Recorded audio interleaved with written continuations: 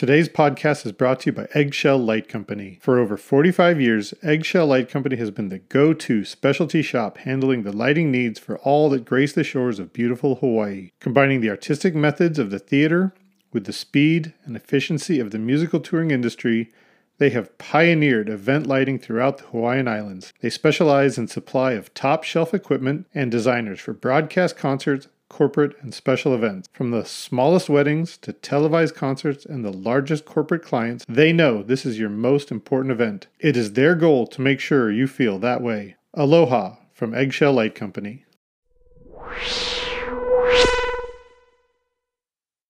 Welcome everyone to another episode of LD at Large podcast. My name is Chris Lose. I am the designer relations developer at Ayrton Lighting as well as columnist for PLSN magazine, LD at Large. I'm here today with a large group of my very good friends, and so I hope you'll all enjoy hearing everybody's viewpoint on a very specific topic today. Joining me, I have Matt Giese, technical manager at Clear All Visuals.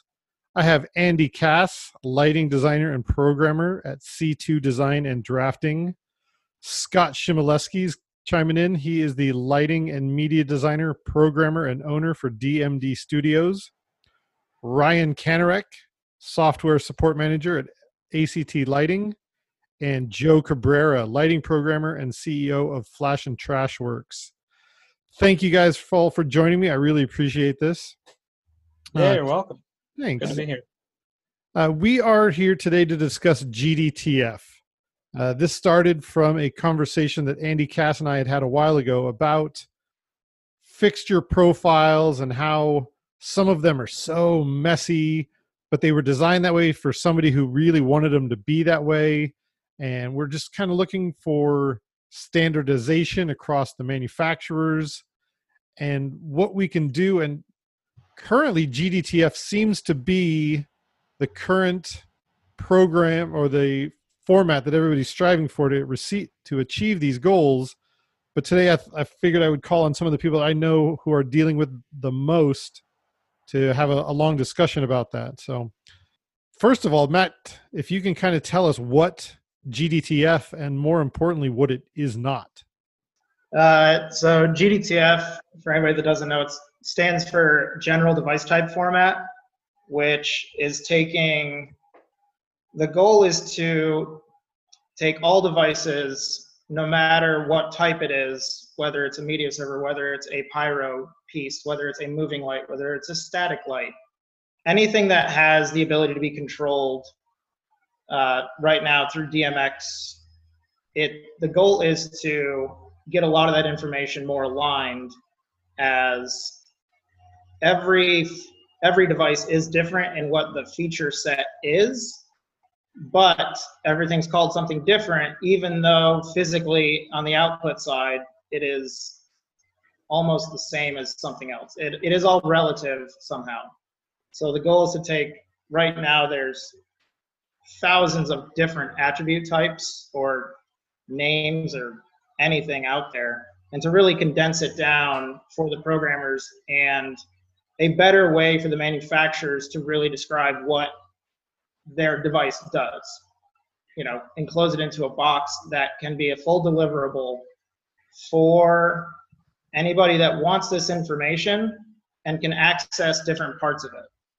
So let's say, go ahead, Ryan, please. Yeah, so if I could jump in there real quick. So in regards to what it is not, one thing that I think might help clarify is that I would say it's actually not a fixture profile.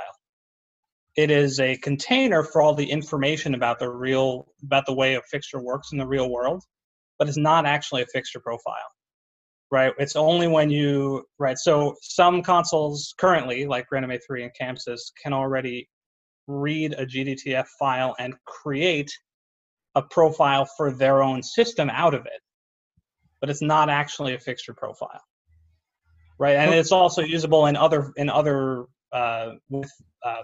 other softwares like Vectorworks, Vision, right? Other visualizers, drafting programs. So it's not just a DMX profile. Okay. So who can build GDTF files? The goal right now is to have manufacturers put all the information of their own devices into a GDTF file. Right now, there's a real big problem in the world of there are many profiles for the same fixture mode, and I'll use lighting devices right now as an example.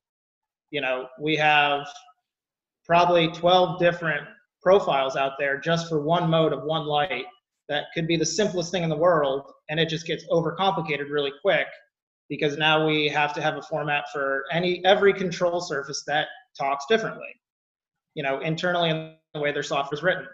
This does not help manufacturers at all. It negates it.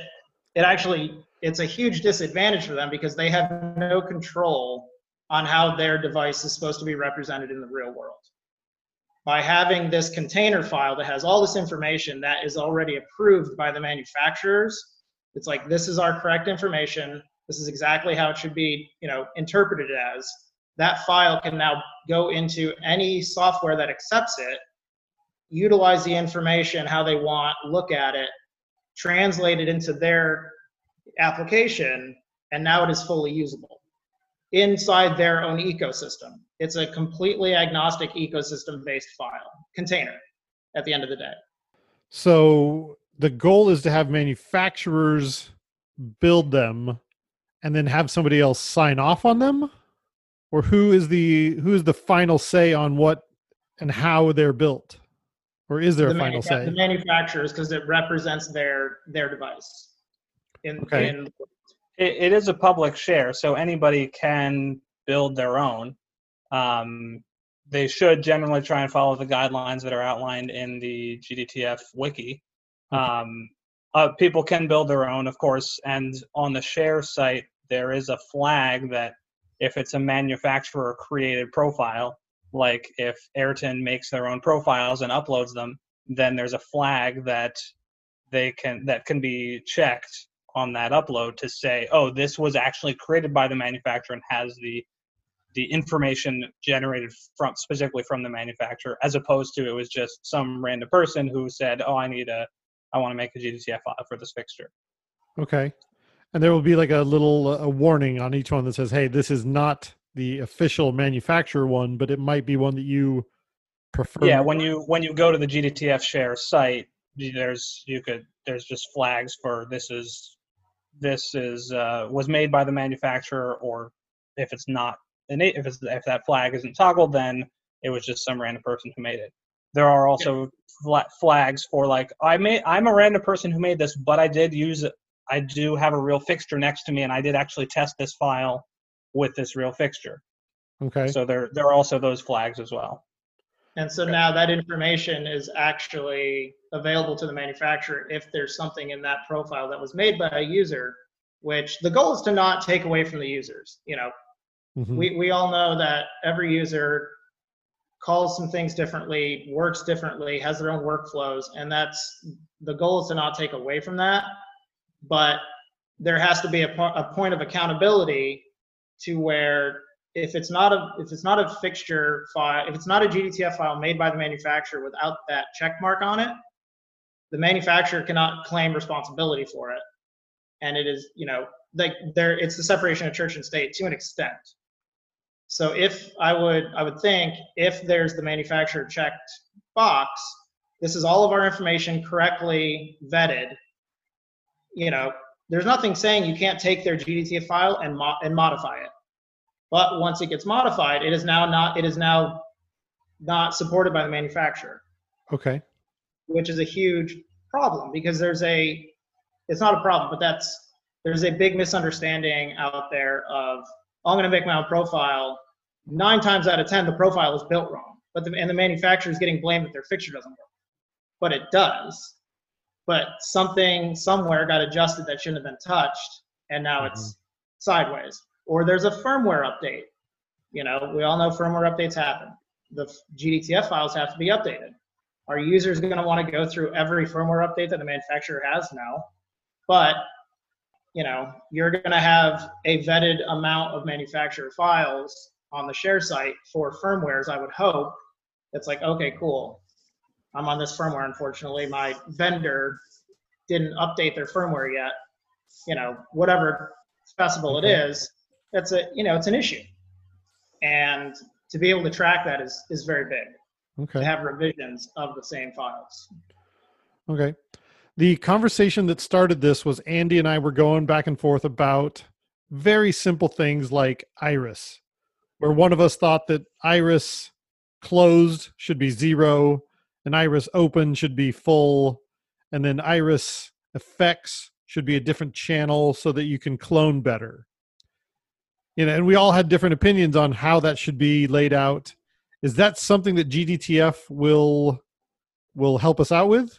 And that's for Matt. Yes. So it is right now, it's a big initiative, from what I can tell, is to help have manufacturers think differently a little bit, not completely out of the norm, but we'll use Zoom as an example. Some people call it Zoom, some people call it width.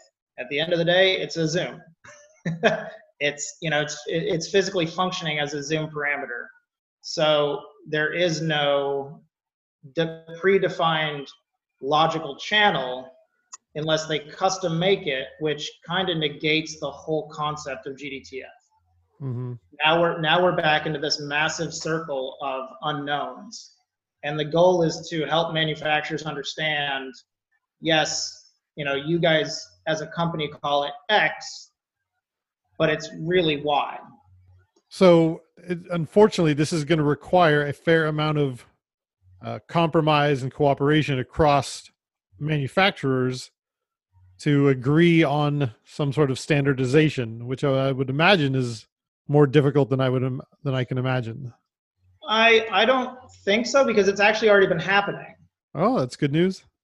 Well, it's been happening by the users. Right. If you think about it, all these files that have been out there, and I'll just use M8.2 as an example because it's really the console I use all the time. So we have the library built by Carillon. Fantastic. I should just clarify there, right? The library is based on the database of Carillon. Database from Carillon, sorry. It's written the way it's written, and 9 times out of 10 users take those files and completely adjust them to their needs. But the files that get adjusted are actually all in common with each other. They end up calling them the same things because the users see them as what they see them. Case in point would be the Claypaky BI. On paper, it's called color strobe red, color strobe green, color strobe blue. But in real life, it's red, green, blue. Mm-hmm. So a lot of those files have already been rewritten, and it's more of a standardization from the user side of things, which is, lessening all that information out there. And now it's just taking that information and helping the manufacturers understand that. Like, This is really what it is for a user standpoint. So it gets very tricky with multi-instance fixtures, but it gets even trickier when we get into the world of media servers, which is why Scott Chmielewski is here. I would imagine that you come across this more often than anybody else, where you just can't fit your profiles into the 12 boxes that are allotted. So you end up making up to like 20, 30 different boxes to categorize all of your attributes. I think that's where, oh, go ahead, sorry.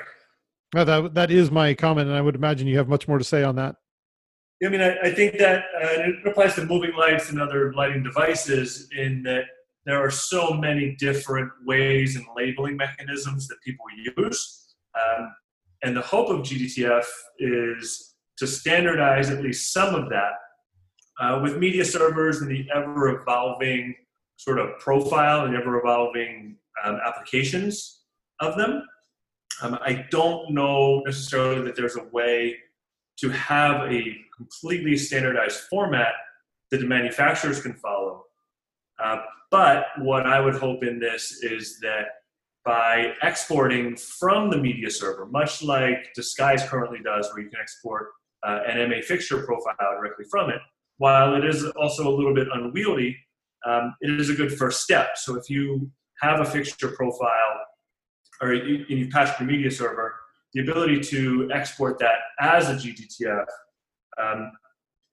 even using MVR, to send all of that information between your previs, between your 3D visualizer, and your console would negate a lot of that back and forth where a media server manufacturer calls an attribute one thing, but there's nothing in the console that matches that. So we all wind up having countless, which creates that incredibly unwieldy mechanism that we already use.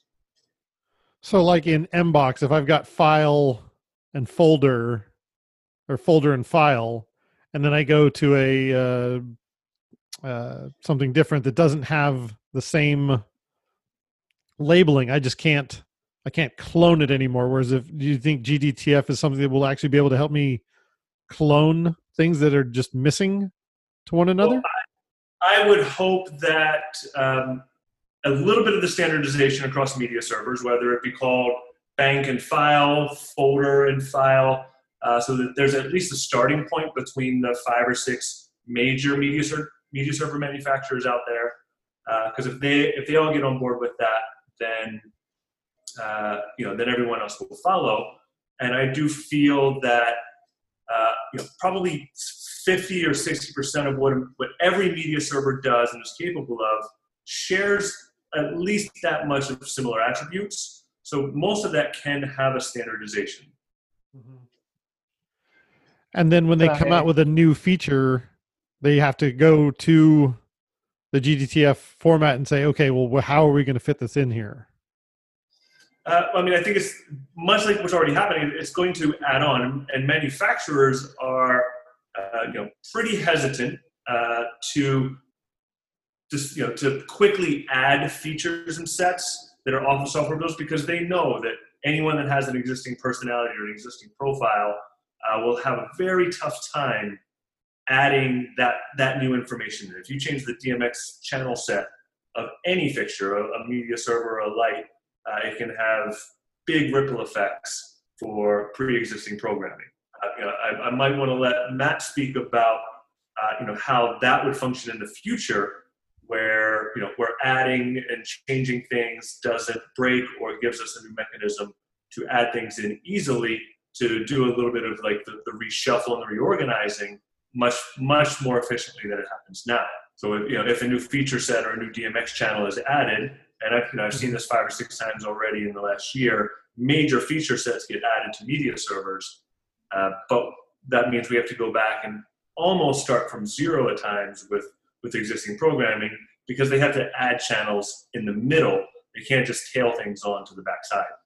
Ryan, I thought you had something to comment. Yeah. There. So I think there were a couple things in there to unpack. So one is part of the challenge with media servers these days, I think, is that there are several media server manufacturers where you can customize your DMX map to your own needs, right? So with that type of scenario where it's like, oh, for this particular show, I only need these features, which are going to be these channels.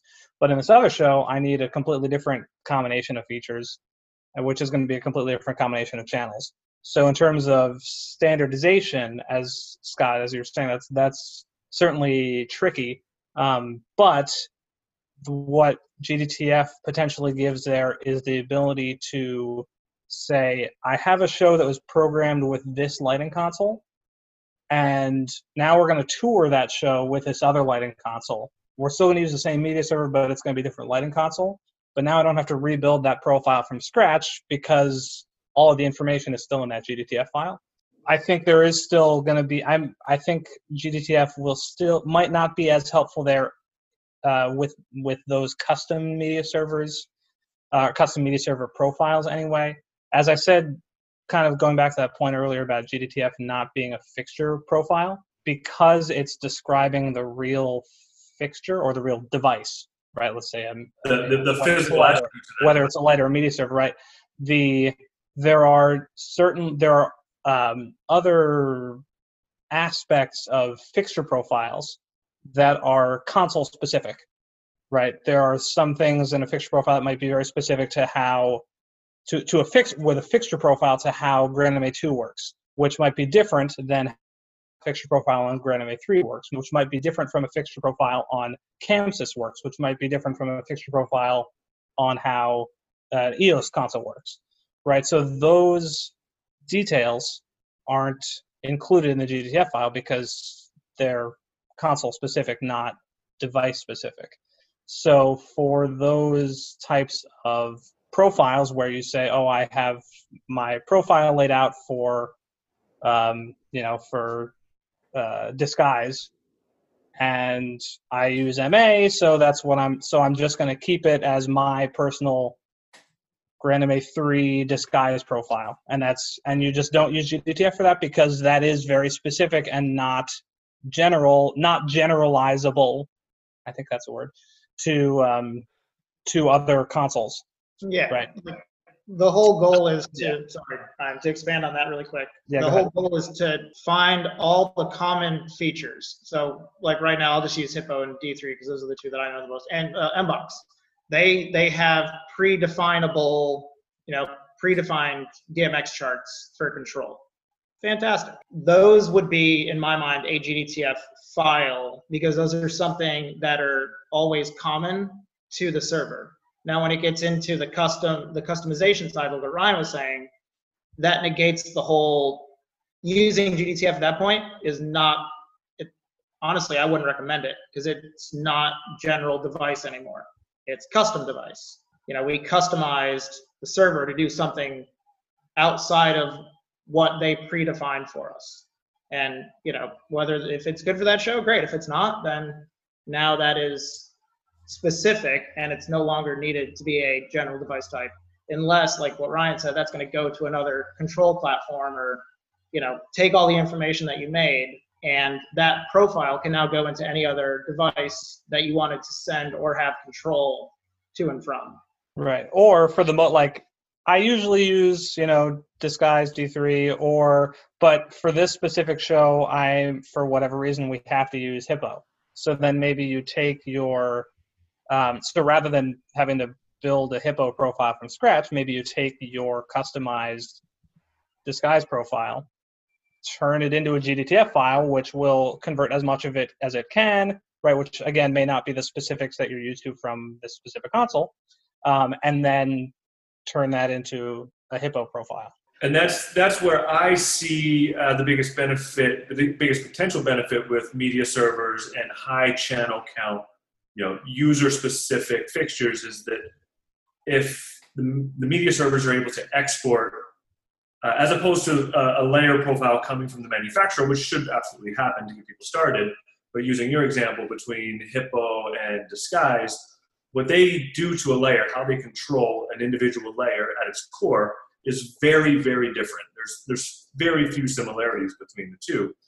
So the ability to export direct from the media server, possibly changing a little bit of the workflow that we use. So when you start on your media server, you patch your number of layers, you build your 3D geometry, and then exporting that MVR and that fixture, the GTDF fixture, directly from there, enables you to only have to patch what you need.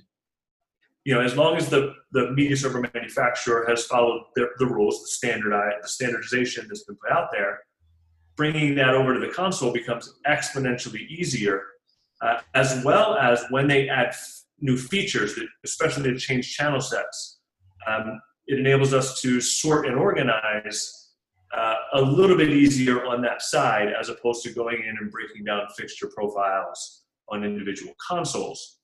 So, having a little bit of brains behind that, which is already there between, Vectorworks and previous softwares and media servers using MVR and the GTTF, but having that on the media server side and having that be a standardized feature that they're all using, I think would save a lot of headache and a lot of confusion about different fixture profiles, as well as the countless features that are in a media server on an individual layer.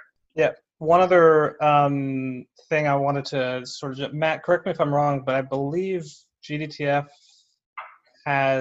you can have an attribute with like a pretty name, like what you actually want to see it when you're looking at the encoder or at the, at your fixture sheet or whatever. And then there's also the library name, quote unquote, which is like, this is what we're calling it in the background to have a standard name. But for your purposes, you can look at it using this name. So Like taking taking like the file and the folder example, if you wanted to call that something else, that's like image pool and image, right? Like for the VPU, right? The VPU was used image pool or iPool and image, right? But if you wanted to call that those, but actually in the background, there would be a consistent library name, which should help with some of that data conversion if you have to switch between profiles. And is there a maintaining force out there that is managing what those standardized processes are, like using the emoji library as an example? There is a consortium of people that vote every year to say, we're going to add these 10 emojis to the list, and then they become universally available. Is there a force, a committee, a group that is managing that so that that standardized GTTF format that people are building these fixture libraries from doesn't immediately become unwieldy with 8,000 different attribute types or parameter types? You can call it whatever you want on your side. However, we have to reference Zoom, we have to reference Iris, we have to reference this baseline information, we have to reference file and folder, so that no matter what you call it, it's going to that much more curated list that GTTF can follow. I believe who's out there that manages that. From what I understand, there are representatives right now from the 3 founding partners. I think that's about all I know, because they're the only ones that have access to it. So there's a GDTF work group, which was initially just those 3 founding partners, right? MA, Roby, and Vectorworks. But there are it's anybody who wants, like any manufacturers who want to contribute and be a part of how this develops, can, as far as I understand, can join, can reach out to that group and say, hey, we want to help sort of make sure that this goes in a direction that is usable for everybody. Okay. So let's say somebody like Andrew Cass, Joe, Scott, and I, we want our input into those 10 standardized new attributes. Do we go to the share site? Do we contact our manufacturer? Do we contact who's the best point to reference? I think for now there's a forum on the GDTF share site. I think the forum is pretty active at the moment. Okay. It's probably the best place to go at the moment, because again, it's not like, yes, MA is a founding partner or founding member, but it's not. This isn't just for MA. This is for everyone. Okay. Somebody had to start this process, and Correct. It just happened to be these 3 companies that did it. Correct. But is there anything stopping this format from becoming as unwieldy as it currently is? So that we don't have 8,000 parameter types to choose from, so that there's an SDK. No one can go outside of an SDK. Right.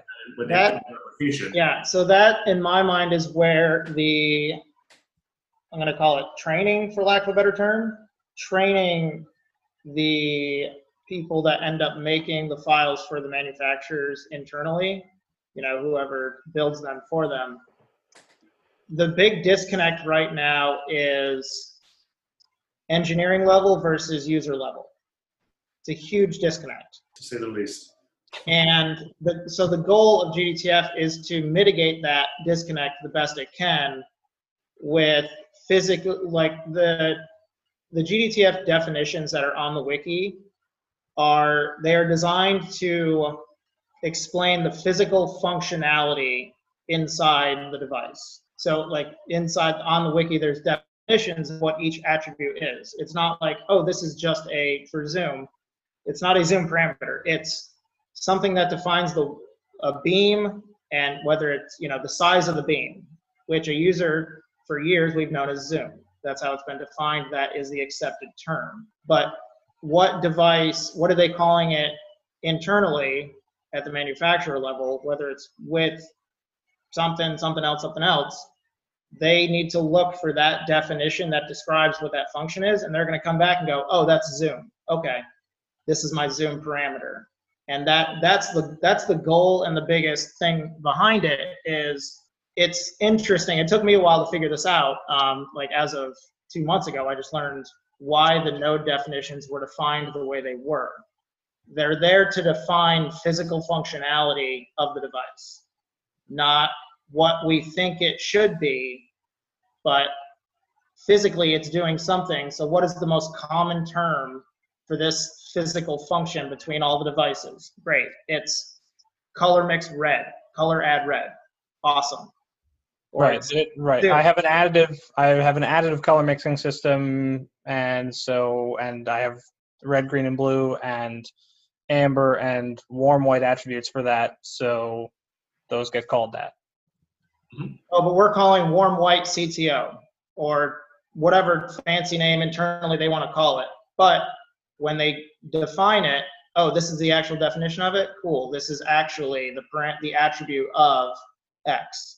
Yeah, the wiki does have this attribute might be called this, or this before it might have been called this, or this, but we're going to call it this. Right. This is the library name for that. Yeah. Now, to answer your question, what's preventing this from happening?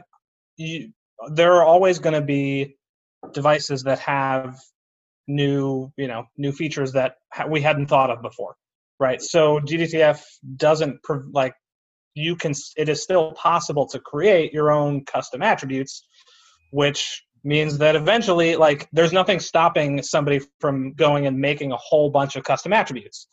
But if the manufacturers follow the guidelines of this physical functionality of the real device is going to be called this, then again, going back to Matt's point of using the manufacturer definitions or using the base manufacturer GDTF files as your sort of come back here to start and then modify, then that should help prevent too much of that, Pandora's box. Yeah. So I'm very, very teeter-totter on the whole adding custom, because we've all seen what it's done. We've all seen the full database of crap that's out there, no matter what control platform it is. We've all seen the custom crazy names and the 8,000 attributes that we've all had to scroll through to figure out what the hell it's actually looking at. And it's, it causes nothing but just headache at the end of the day. So I'm very teeter-tottery right now with having that even open in GDTF, because going back to your point, Scott, that does kind of open up what Ryan said, Pandora's box of all these things coming back to life. But, the accountability is now on the users. And this is where it gets very interesting. Okay. Let's try a very simple example. Let's say a moving light has pan and tilt, and a media server has X and Y. The two are similar, but they're definitely not the same.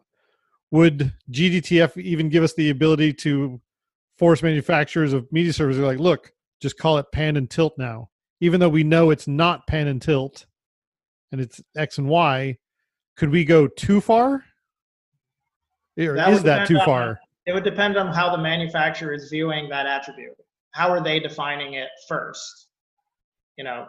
Yeah, the GDTF group is certainly aware of the fact that media servers are programmed are not always programmed the exact same way as you would program a moving light. Mm-hmm. So now I have certainly seen DMX charts of fixtures that said X and Y when it was actually pan and tilt. Mm-hmm. So in that GDTF wiki, I'm pretty sure under the pan attribute there is like an alternate, like sometimes this is called X and Y instead of pan and tilt. But as I believe there is still the option to be like, no, I'm making a media server. I actually do want to call this X and Y or something like that. Plus, there's also going to be eventually, I mean, there's XYZ programming, right? Sometimes you're doing XYZ programming with fixtures. Mm-hmm. That's a perfect example of where that confusion happens. Yeah. Yeah, there's and any media server that is thinking about position in terms of X and Y may very well also be thinking about Z as a toward the camera, away from the camera type of thing. Right. So there's not a direct correlation necessarily to pan and tilt. But as Scott mentioned, yeah, you might be doing XYZ programming as well as pan tilt programming on a moving light within the console, if the console is capable. So yeah, it is possible to kind of cross that line, like you said, of being too strict about saying, well, we really should call it pan and tilt. Yeah, I agree. I'm just wondering if there is a possibility of, clearly we can't go to 8,000 parameters, but we also can't go to 12 either. We just can't. We're not all dealing with VL5s anymore, where it's pan, tilt, RGB, and intensity. So in fairness, the VL5 used to call it amber instead of yellow. That's right. You can't. I wouldn't know how to even include amber anymore, because we know that it's just CMY now. If you throw in amber, you're gonna throw it off again. Yeah. Ryan and Matt, you guys might be the best one for this one, but let's say Andrew and I are violently opposed on which direction Iris is supposed to be. He thinks it's supposed to be one direction where 0 is full or 0 is open, and I think 100 should be open. We can still manipulate the GDTF after we download it, correct? 100%. Okay. But yeah, that's part of. So that's part of what I was saying before about going back to GDTF files not being fixture profiles, right? You import the GDTF file. The console reads the information in it and basically turns that into, let's use GrandMA 3 as an example here, right? It turns it into a GrandMA 3 fixture profile, right? Okay. You could start from that same fixture profile or GDTF file, customize it to say, oh, I'm gonna have Iris run this way. I'm gonna have Iris run that way. I'm gonna have Zoom run this way. I'm gonna have Zoom run that way, and then also at the same time customize your other console specific settings. Okay. Like, oh, maybe I want I like my pan and tilt to be inverted. Okay. Right. I just like them to run this other way. Right. That's a console specific thing, or even more. That's a user specific thing. Right. So then you could say, okay, well, now that I started with this GDTF file and I've made my GrandMA 3 fixture profile and I've customized it the way I want, now I'm going to save that as a GrandMA 3 fixture profile on my USB stick. And I'll just use that GrandMA 3 fixture profile rather than going back and re-downloading the GDTF file. Yeah. But then Chris, you say, oh, my USB stick, I left it in the desk somewhere, or it died or something. Hey, Andy, can I get your profile? Right? You could do that, or you could say, you know what? I'm going to start from the GDTF file again. Or you could say, hey, Andy, can you export your GrandMA 3 profile back out as a GDTF file, which will discard all the specific custom console settings and go back to just what the fixture description is. So you don't have. So then it's like, okay, well, this is Iris. Physically, Iris is minimum at this DMX value, maximum at this DMX value, right? Because that's fixture specific, not.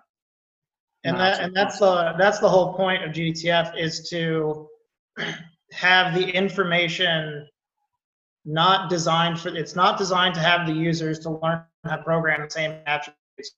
That's not the goal of it. GDTF is to be that container that has the correct information that can be interpreted however it needs to be interpreted, pending the platform it's going to. So we all know Hog reads different, they program differently, Champs programs differently. Every software does something differently, and it's totally fine. That's nothing wrong with that. But this is giving the manufacturers the base platform for their information to be correctly submitted. It's like submitting an essay. Here is all my exact information. Here's exactly what you need to know about everything about this device. Take with it as you will. Have fun. It's not a profile at the end of the day. It is a massive container of information for people to utilize. Okay. Andrew, I saw you had a question. Yeah, so can you guys tell me a little bit about what 3D information gets held in the GDTF file? Because that's where this conversation kind of came from, was that those of us that work in 3D a lot end up having to alter 3D attributes as opposed to real life attributes to get what we need out of 3D. Is there a solution there in GDTF?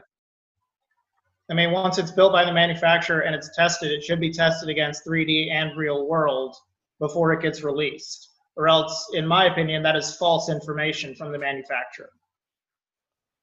Yeah, but the GDTF file doesn't or can include 3D information as well. Yeah. And it also includes, and correct me if I'm wrong here, it includes all of the idiosyncrasies of a lighting fixture, whether it's a three-way or a four-way prism, all the actual gobo information. Every single thing that you can put into this file, you can, like all the way down to a nut and a bolt, if you really wanted it inside the 3D visualization part of it, can be in this entire file. But every little thing. The way the fixture actually outputs that information. Correct. Full photometrics, wavelengths, all that information that is publicly available is now available in this container to be utilized by whatever application it wants. If it's going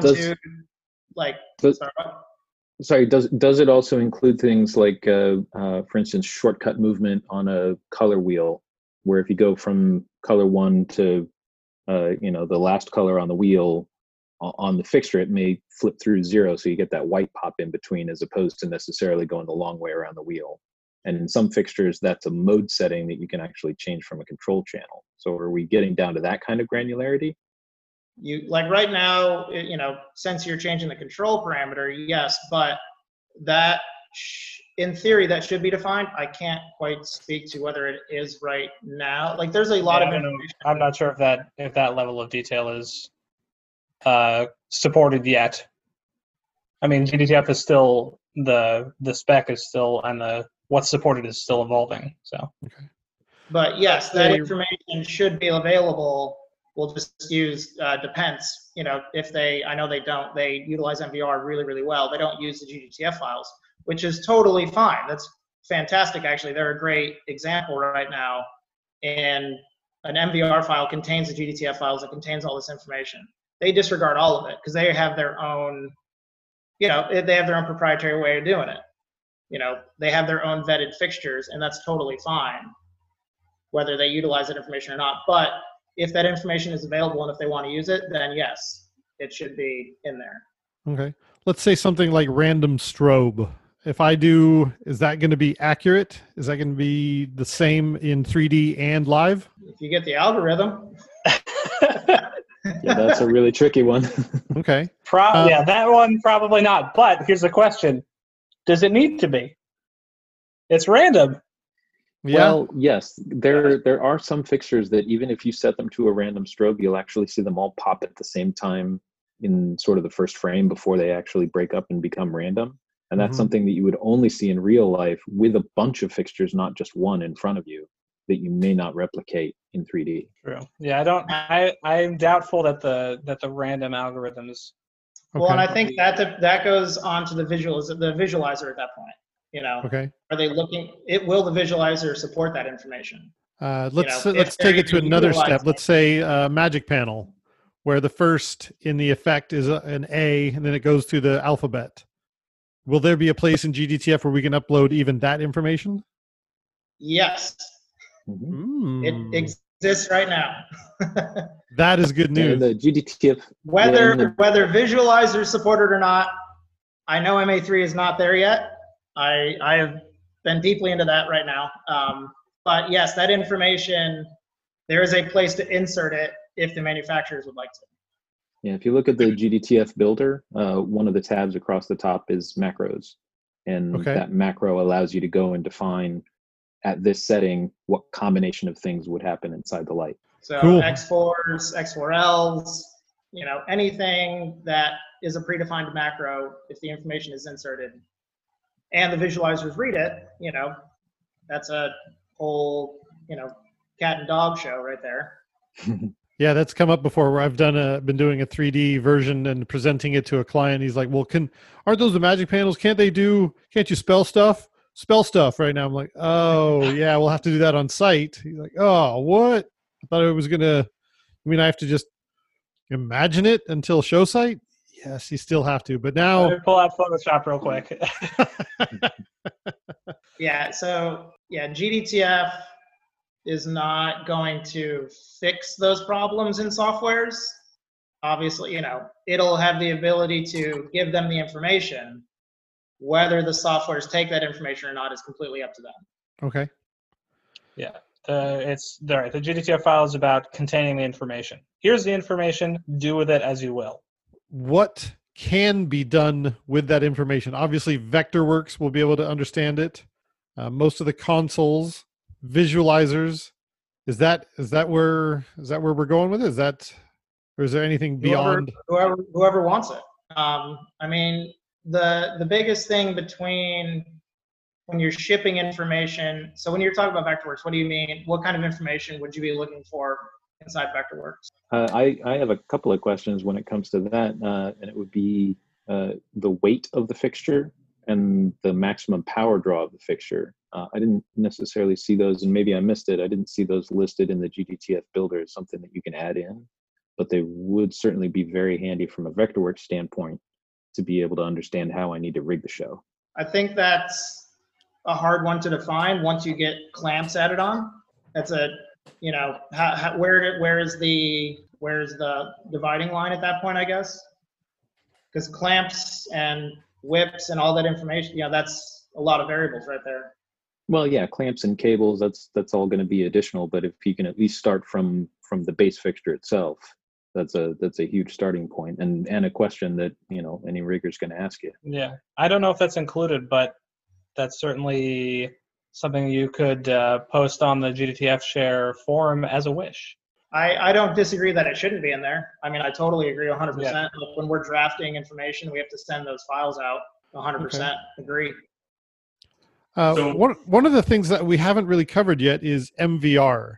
Can you guys fill me in on what the difference between GDTF and MVR is? Scott, I would imagine you have a more specific question on those lines. I have a question about it, but I think Mr. Giese can speak to what it is, what it's supposed to be, and then I can field the question. Okay. So definably, GDTF is one type of container file, and an MVR extension is another type of container file. MVR files are more global for moving all the information of a scene or project, in our case, from one program to another that accepts MVR files, which in turn, if there are GDTF files inside the project being used, those are also contained for the information of the devices that are being used. So right now, I would be able to build an entire scene in MA or in Vision. There's the only two that I know that have exporting MVR implemented. I can bring those into Vectorworks. And now, instead of trying to interpret information from a design team, that if that's where they came from, I can now draw and assign what I need to inside Vectorworks.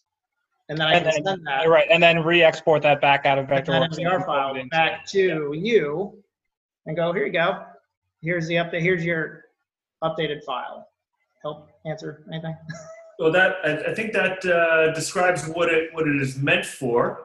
The question that I have is, is there interoperability between Vectorworks and Lighting Consoles, so that using a case here, a designer at Coachella, the master stage designer, sends me a Vectorworks file, which we then turn into a previs file and a show file that goes out to each respective artist at the show. Before that happens, we vet every fixture profile so that there is a standardization. But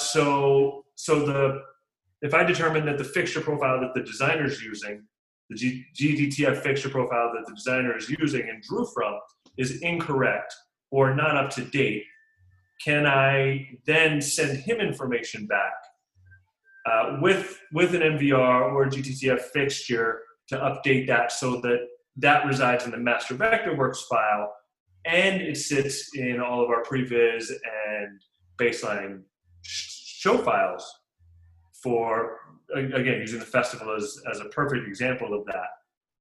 Yes. Can MVR be re-imported, and is it smart information? Does Vectorworks remember it or see it in the way that it was originally exported, such as layers and classes, or is it just imported as geometry and meshes?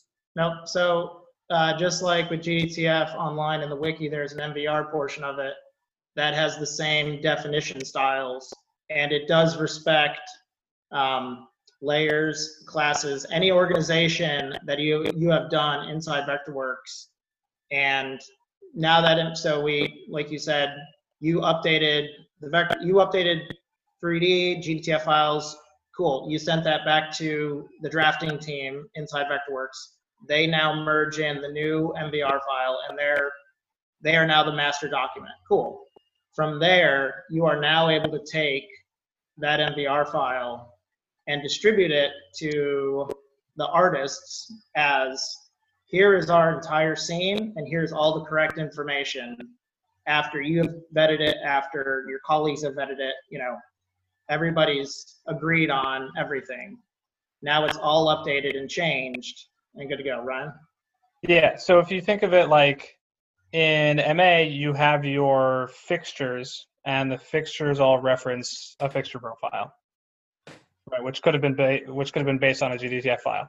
In Vectorworks, you have your fixture objects, and you can link a GDTF file to the fixture objects, so that what you draft, you arrange stuff however you like. You say, oh, these objects are all linked to this GDTF file, and when you export that from Vectorworks, as an MVR, you have your fixture objects, which are all referencing a particular GDTF file. You import that into MA, and you have your MA patch with all your fixtures, which are also referencing that same fixture profile that came from the GDTF file, or that was read from the GDTF file, right? Then if you swap out the GDTF file on either end, right, the new GDTF file comes along with the new MVR file, and it's the same objects, just referencing an updated GDTF file. Because, yeah, internally inside the MVR file, there are IDs for each fixture, and then those fixtures can also reference another ID, which is the new GDTF file. So that's seen now as an update on the push.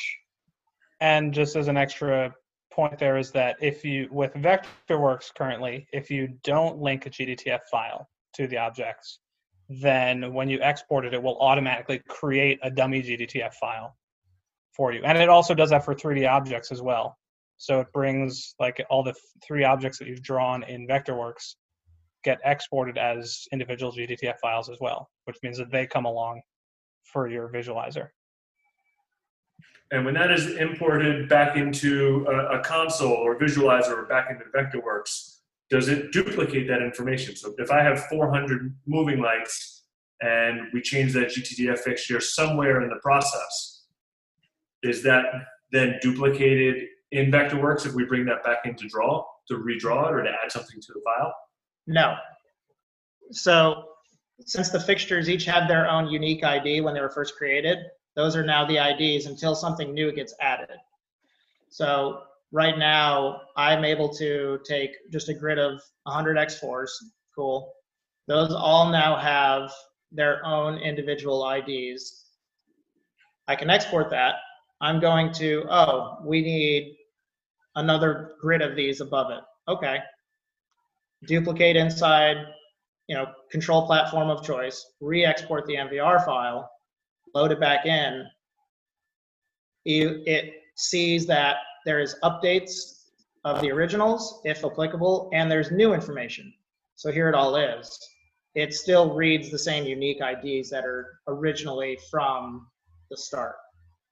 Okay. I will say that I do think both MA and MA3 and Vectorworks are still in progress in terms of when you import, being able to decide whether you're replacing the entire thing, you're just taking updates, right? Just taking changes, that sort of thing. I think those are still works in progress, I believe. In Vectorworks, you do have the option to update only. Okay. Update or add new. Do you happen to know in Vectorworks, is it possible to assign a fixture definition GDTF file to a non-lighting fixture object? I don't know. I mean, I don't know offhand either. I'm not a Vectorworks specialist. But I mean, I know that GDTF, that the objects are non-lighting objects create GDTF files when they're exported. That would lead me to think that you could be able to target, right? Because that's how you get your 3D objects into it. Are you talking, like, say we had a CryoCAN or some sort of special effects device kind of thing, Joe? No, it's more specifically for if someone who's creating a very large rig in Vectorworks would prefer to use objects that are not the specific lighting fixture object, because putting a couple of thousand of those into a Vectorworks drawing can really slow down your computer. If you're using objects that aren't lighting fixtures but represent lighting fixtures as you look at them in the drawing, that breaks the current export option that we have for Grandma 2 because they're not lighting fixtures. And then if I can't assign them a GDTF lighting fixture type file, then that would also be broken moving forward. Correct. So from what I understand, just in my tests back and forth, it does, in Vectorworks, it does need to be a lighting device, as that's where they currently have it put in to have the option to select what GDTF mode would you like to use on this. Because the GDTF Sounds like another great thing to post on the GDTF forum. I mean, I would post that on the Vectorworks forum. I would think. That's not necessarily a GDTF specific thing. That's asking Vectorworks to look for, hey, it would be cool to have this information looked at over here too. But and then that would transfer, going back to the MVR part of this, that would go, export your MVR. Now all that information is still carried over. Yeah. So. And Ryan, I know we can import MVR into MA3. Will it export MVR? Yes, it already does. It already does export MVR. It does not, like I said, Vectorworks creates dummy GDTF files. If you didn't like them, MA3 does not do that at the moment.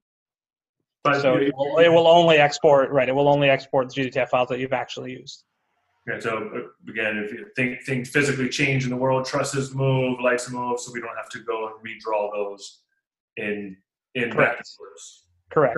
Yeah, you could if you wanted, you could start in MA, just say, oh yeah, this looks cool in 3D, export that, import it into Vectorworks, or clean things up, get your paperwork set, whatever, make some changes, export that back out, import it into MA3 so that you have your updated positioning and everything. And the biggest thing to remember, the biggest thing to remember is every program is looking for the MVR file information differently or utilizing it differently. So you still have to follow the internal rules of the application that you're bringing the MVR file into. Case in point would be Vectorworks right now. So we make a truss hanging position. Fantastic. Lights are associated with the hanging position. All of that information is tangled together inside the MVR file. There are absolute relationships for it, and they follow inside the file everywhere.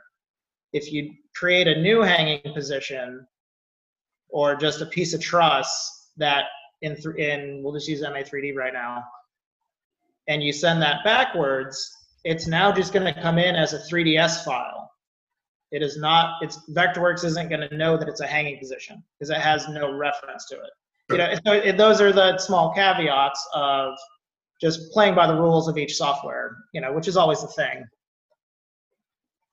Makes sense. So I'm representing Ayrton in this discussion, and we're fully on board with GDTF.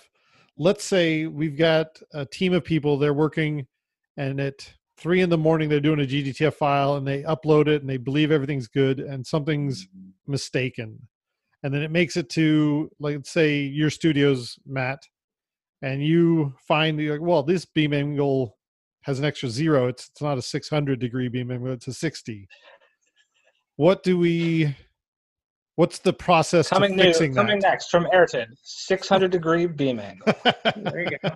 Sounds like the Mega Flare. Did we break some news here?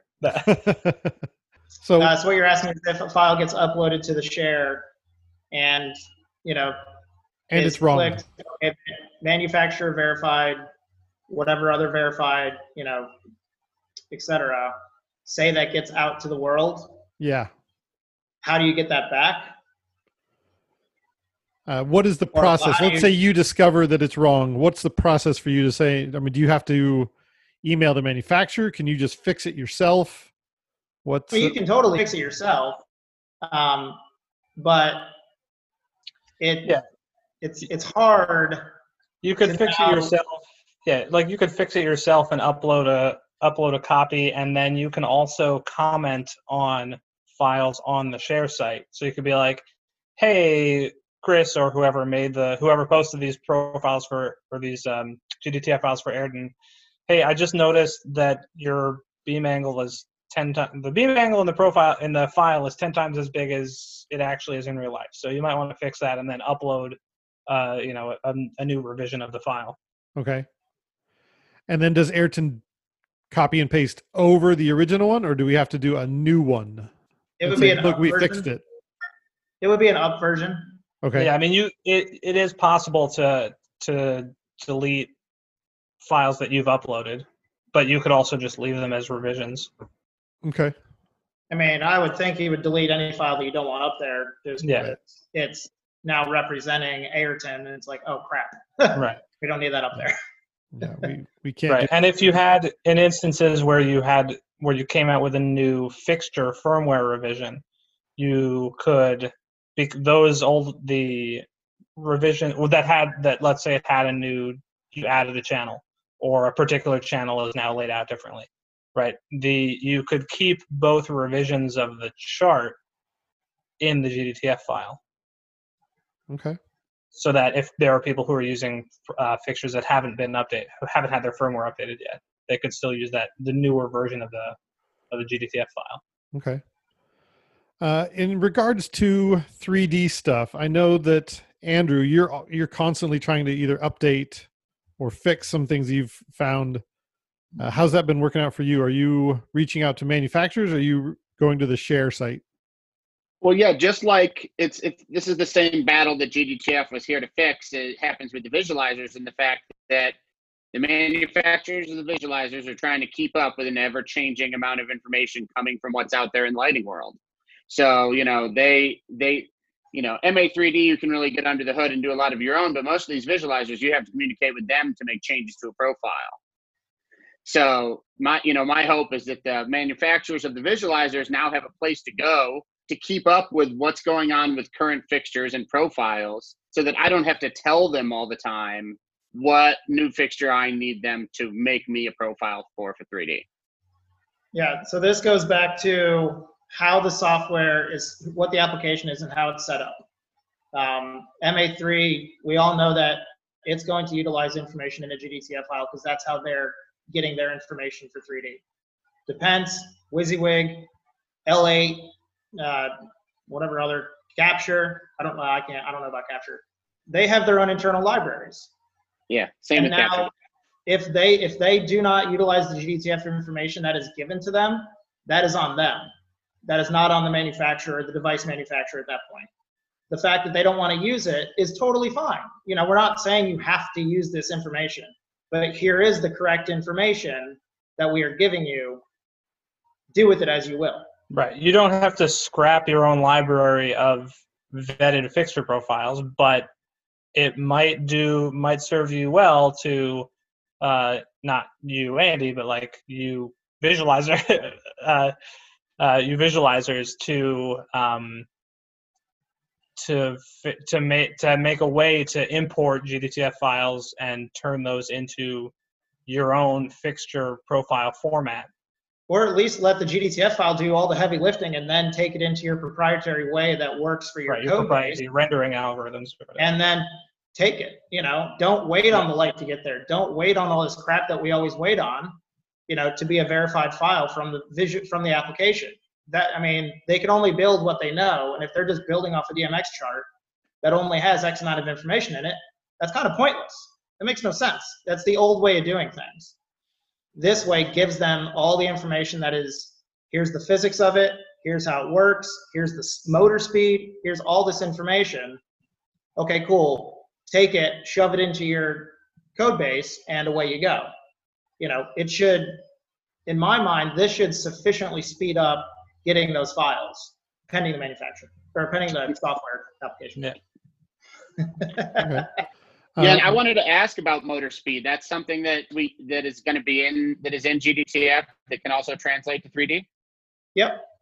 Cool. Representing Ayrton again, let's say we have the GDTF file. We're very happy with them. Should we put them on our website and on the GDTF share, or just the GDTF share? Speaking as a user, the GDTF share would be the first place I would look for that information. And if I didn't see it there, then I would look at your website. But I do think it's a good idea to have it in both places, because some people will want to go the other way with that, thinking that they don't want to go trudging through the rest of the options in the GDTF share site, right. And they or just want to go straight to the horse's mouth. Yeah. Or at least have a direct link to those, to where you've posted them on the GDTF share. If you don't want to actually host them twice and have to replace them twice, just at least have a link on your website to the actual page where they're posted on the share site. Yeah, whatever is most efficient at the end of the day. It's where whoever the manager is of these files doesn't have to go do the same work 3 times. So Scott Chmielewski, you the same? You would go to the GDTF share first, looking for stuff like that? I mean, that's going to the share sites is always my first check. That way we can see what has been vetted, especially those by colleagues, and in this case, manufacturers. Okay. And then to a manufacturer's website, which are often not updated nearly as frequently, or checked on for that matter. Well, and this actually goes back to your beam width accident example, in that if the manufacturer has put up something that does have an error in it, it's oftentimes possible that a user will find that, fix it, have an updated version available before the manufacturer has gotten into work that morning. So those tend to be pretty well up to date and specific in the ways that programmers are going to think about these things, and not necessarily the other way around. Cool. Well, I feel exponentially more aware and educated about GDTF. Does anybody have any more questions or comments before we go? I feel like I know way more than I did before we started this. I think one thing to add is, just generally speaking to anybody who is listening, all 7 of you, sorry, no, is to keep putting pressure on the manufacturers to actually build these GDTF files, right? Because if their users aren't asking people to, for the fixture manufacturers, if the users aren't asking the manufacturer for it, then they have no incentive to do it. For users of visualizers and consoles and drafting programs, same thing, right? Those developers have no incentive to implement being able to read and use GDTF or MVR if people aren't asking for it. So make sure you keep asking for it, keep putting pressure on them to actually use this stuff now that it's available. Okay. So coincidentally, and just to reiterate that statement there, Kat and I just finished shooting another segment for the MA Lighting's Human Talks video series, and we were talking about GDTF and just basics, none of the real specifics that we've gone into here. But that was one of the points that we do make in that video, is that we all do need to keep that pressure on manufacturers, because it really is, they're the best source of this information, and them being really diligent about putting that information together and putting it out there and accessible to the rest of us really allows us to show their products in the best light possible. Yeah. And again, it's not just the fixture manufacturers. You also need to be talking, all of us use MA, but for people out there who don't use MA, right, if you're using EOS or HOG or CAMSYS or AVO or whatever, you still need to be putting pressure on your manufacturer as well to, on your console manufacturer as well to implement this. Yeah, like to drive it home, these aren't these files are not user group specific. They are for the entire entertainment community as a whole. Every user base across the entire entertainment industry is what this concept is trying to help. It's not trying to help, when the founders created this, they weren't looking at it from their own personal interests. They were looking at it from a larger community scope. This is here to help all the users, anybody that, needs this information across the entire board of entertainment. Right on. That all makes perfect sense to me. I look forward to whipping some of my guys in R&D right now to make sure that they're up on it. I can assure you that Ayrton is doing everything we can to get those numbers out to you guys and making sure that we don't send you anything with 600-degree beam angles.